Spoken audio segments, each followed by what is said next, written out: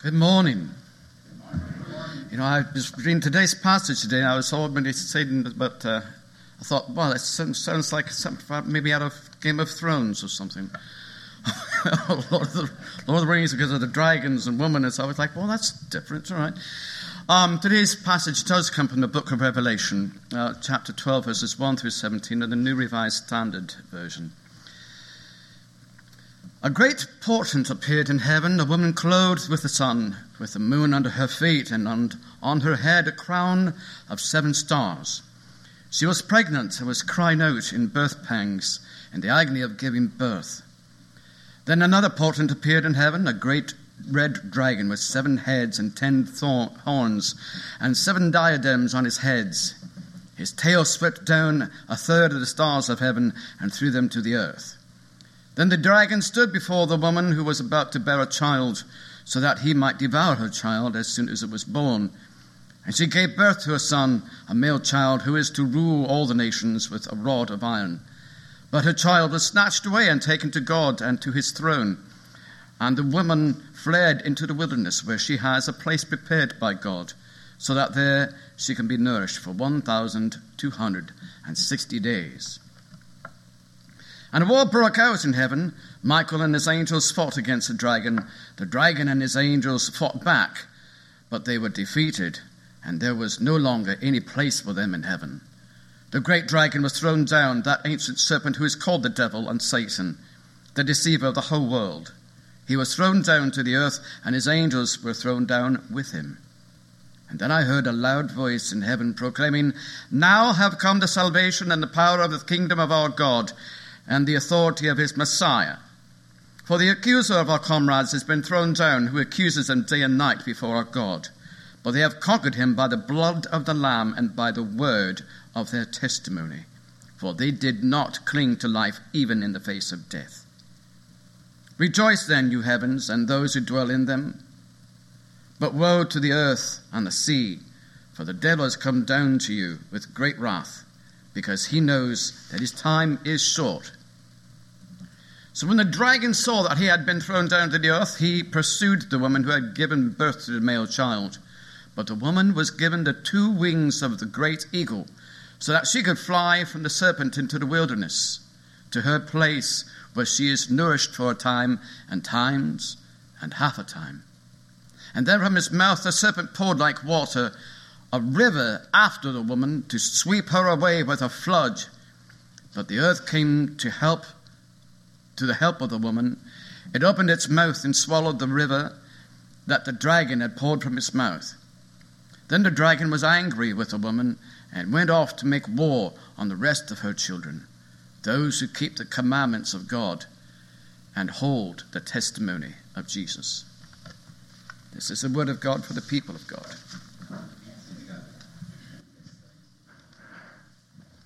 I think we've solved this passage. We need somebody with a great accent to read it. That made it so much better. I love it. I love it. Fascinating passage, isn't it? Love it. So good. Nobody? Nobody? All right. So have people heard this passage before? Okay, we got a couple of yeses, some no's. Has anybody heard anybody preach on this passage before? Yeah, that's about right. Okay, so that's the one thing about this. So it comes from Revelation. So this is the last book in the Bible, right? And so Revelation has a bit of a reputation, let's say, and a deserved reputation, because this is the book that we're talking about that's behind, like, the late great Planet Earth and the Left Behind series, and, people who are saying that Obama or USSR or Hitler or the Antichrist, so we're living in the end of times, right? I mean, this is all from this book, and it's got a bit of a legacy. And so, as it turns out, preachers who, let's say, do not find themselves in the fanatic conservative camp tend to not like a lot of the stuff in here, let's say. And so just give it a wide berth, because, it's just way too much baggage. And so, it's better just to leave it be, right? And been used so poorly, it'd be better to ignore it altogether. So that's why we're going to dive into it. Doesn't it sound fun? Doesn't it sound fun? Yo, we have to work on this. It's been a month and a half, and you got... All right. Anyway, so let's get everybody on the same page here. So, Revelation. This book of Revelation narrates this bizarre, otherworldly vision of this guy named John who experiences this ecstatic trance. And so in this vision, he sees these fantastical beasts and this otherworldly, these larger-than-life characters in this cosmic scale drama and playing out where God is taking on Satan. And in our passage today, we are dead center in the middle of the book. All right? And so we start with meeting this figure, this celestial being, a woman, and she's majestic, adorned with the sun and the moon and the stars, and she's also in labor, crying out from the pain of childbirth. Now, back up a second. Within the Hebrew Bible, back up another second. Okay, the Hebrew Bible is another name for the Old Testament. So, within the Hebrew Bible, this image of childbirth is repeatedly used as this metaphor for the coming of God, be it God's judgment or be it God coming into the world to set things right. But John's drawing on this rich tradition here, this rich metaphor that's been used over and over for God's reign being birthed into the world. And so we see this celestial woman in labor getting ready to birth a child. And rather than a midwife waiting there to catch the baby, who do we have but a fiery red dragon who wants to eat the baby? Lovely. So is it clear by this point who's the good guy and who's the bad guy?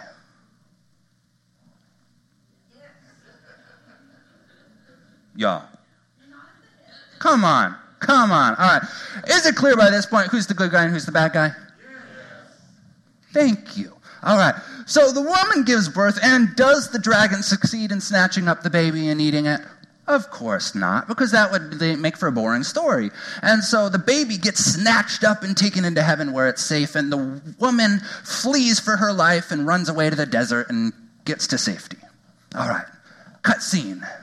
So we're still with the evil dragon, but this time we are now seeing the evil dragon with his evil angel armies, and he's taking on the archangel Michael and his angel armies, and they're fighting. And who's going to win?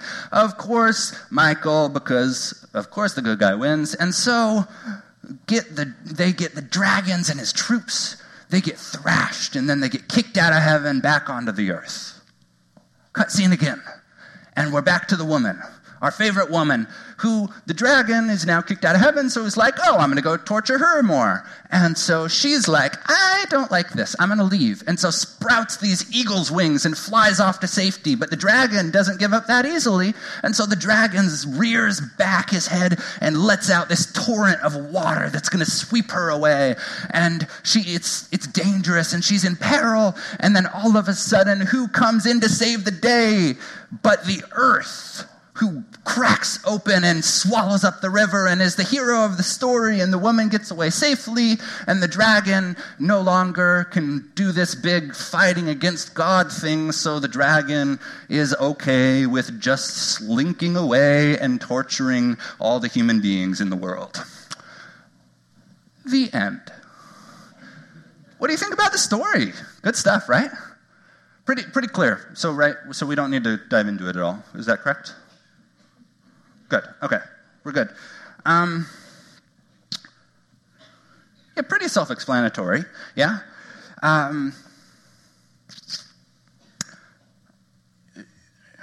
So look, here's the thing. This story doesn't make a lot of sense. It's an insane story, and you have no clue what to make of it, because basically nobody has no clue what to make of it. And actually, if somebody does claim to know how to make sense of it, you should probably be a little bit wary. I'm just saying. So anyway, moral of the story. Let me make sense of it for you. Come on, guys. That was a good one. Come on. Okay. So in the New Testament, who was lording over the Jews at this time? Rome. Thank you. The Roman Empire. So, Caesar and the Colosseum and trying to take over the whole known world, all that stuff that you have to remember from history class way back when, right? The New Testament was written while the Jews were occupied by Rome. And so I'm just going to throw out a blanket statement, just an overall thing. If you have a foreign empire occupying your land and subjugating your people, in general, you're probably not going to like it. Is that a fair blanket statement, I'd say? So you are discontent, right? You're oppressed. You want to resist this thing, right? But you don't want to actually physically fight back against, the most powerful army in the world, and because you're going to get slaughtered, right? That would be stupid. And so there's no way in heck you're going to win. So what do you do to resist? There's, what kind of options are there? So there's one option that's by this fascinating author called Ngugi wa Thiong'o that calls it decolonizing your mind. And so getting all that junk, right, that the empire gets way down deep into you, getting all that out of there. And so instead of fighting to be free physically, you're getting all that stuff out so that you can actually be free inside of you in your spirit and your soul and your mind, right? Decolonizing your mind. And so one of the ways that our particular author here, tries to do this is through writing resistance literature, what we today call the book of Revelation. So remember our situation. So Rome is occupying Judea. If you had to take a random guess as to which character in our story Rome is, what would you guess? Oh, yeah, the dragon that's a giant, powerful, murderous, evil, and violent. Seems fair. So you've got this fantastical narrative, right, where you have the forces of God taking on the forces of the dragon, of Rome, of evil itself, right? And this causes for us a whole lot of problems because it is so stinking foreign to our experiences nowadays, right? It is 2,000 years ago. It is literally halfway across the world, and it was completely foreign to the culture at the time it was written. So there's no way that it's going to make sense to us now. It's hard to get our mind around. But here, this question might be able to help us a little bit. What do you think, if you're an ancient Jew listening to this, what do you think you would get from the story? What would be the lesson you take from it? Perhaps this. No matter what the appearance is, no matter what it looks like right now, no matter if the dragon is stooped down ready to eat the baby, that's not the end of the story. That is not the design that God has in mind for the world. And even though it looks hopeless now in the face of this monster, this monstrosity, this evil, no, that is not the end of the story. That is not what God's going to let happen, despite this being foreign. And despite there being imagery that's thoroughly unhelpful to us moderns, can this story not still speak to our existential situation? Can it not have resonance for us today? Because what is its fundamental claim? What is the fundamental thing it's trying to get across to its readers? At its root, this story is saying, evil will not win. There is evil in the world, and God works to oppose it and works to set the world right. Through the lens of this story, both the original author and ourselves take a look at this empire in which we live and try and figure out how to live as a Christian in the midst of it. And not only that, but notice, middle of the passage, we have a hymn, a poem, and there's this really fascinating line just slipped in there. It says, "They gained the victory over the dragon on account of the blood of the Lamb and the word of their witness. Victory by Jesus and their witness. It suggests that even though the story is focused on this, this bright, shiny object over here of the big galactic, dragon fighting the archangels and stuff, we humans are still part of this story. We're part of the way that evil is defeated. Fascinating, is it not? I mean, we have this whole story about God's power coming into the world, coming to crush the forces of evil, and at the end we learn that we humans are really a key piece in the whole drama. It's in this fight in conquering evil, it's not just sit back and watch God go to town, right? It's not just assume God's working on it. No. In this quest to make the world right, there is a place for us to participate in helping to bring about the world in which evil no longer triumphs. And is this not a message that we need to hear in our time? Is this not, perhaps in our specific cultural moment, is it not becoming increasingly clear that evil is still a major force in the world? That evil is nowhere near gone, right?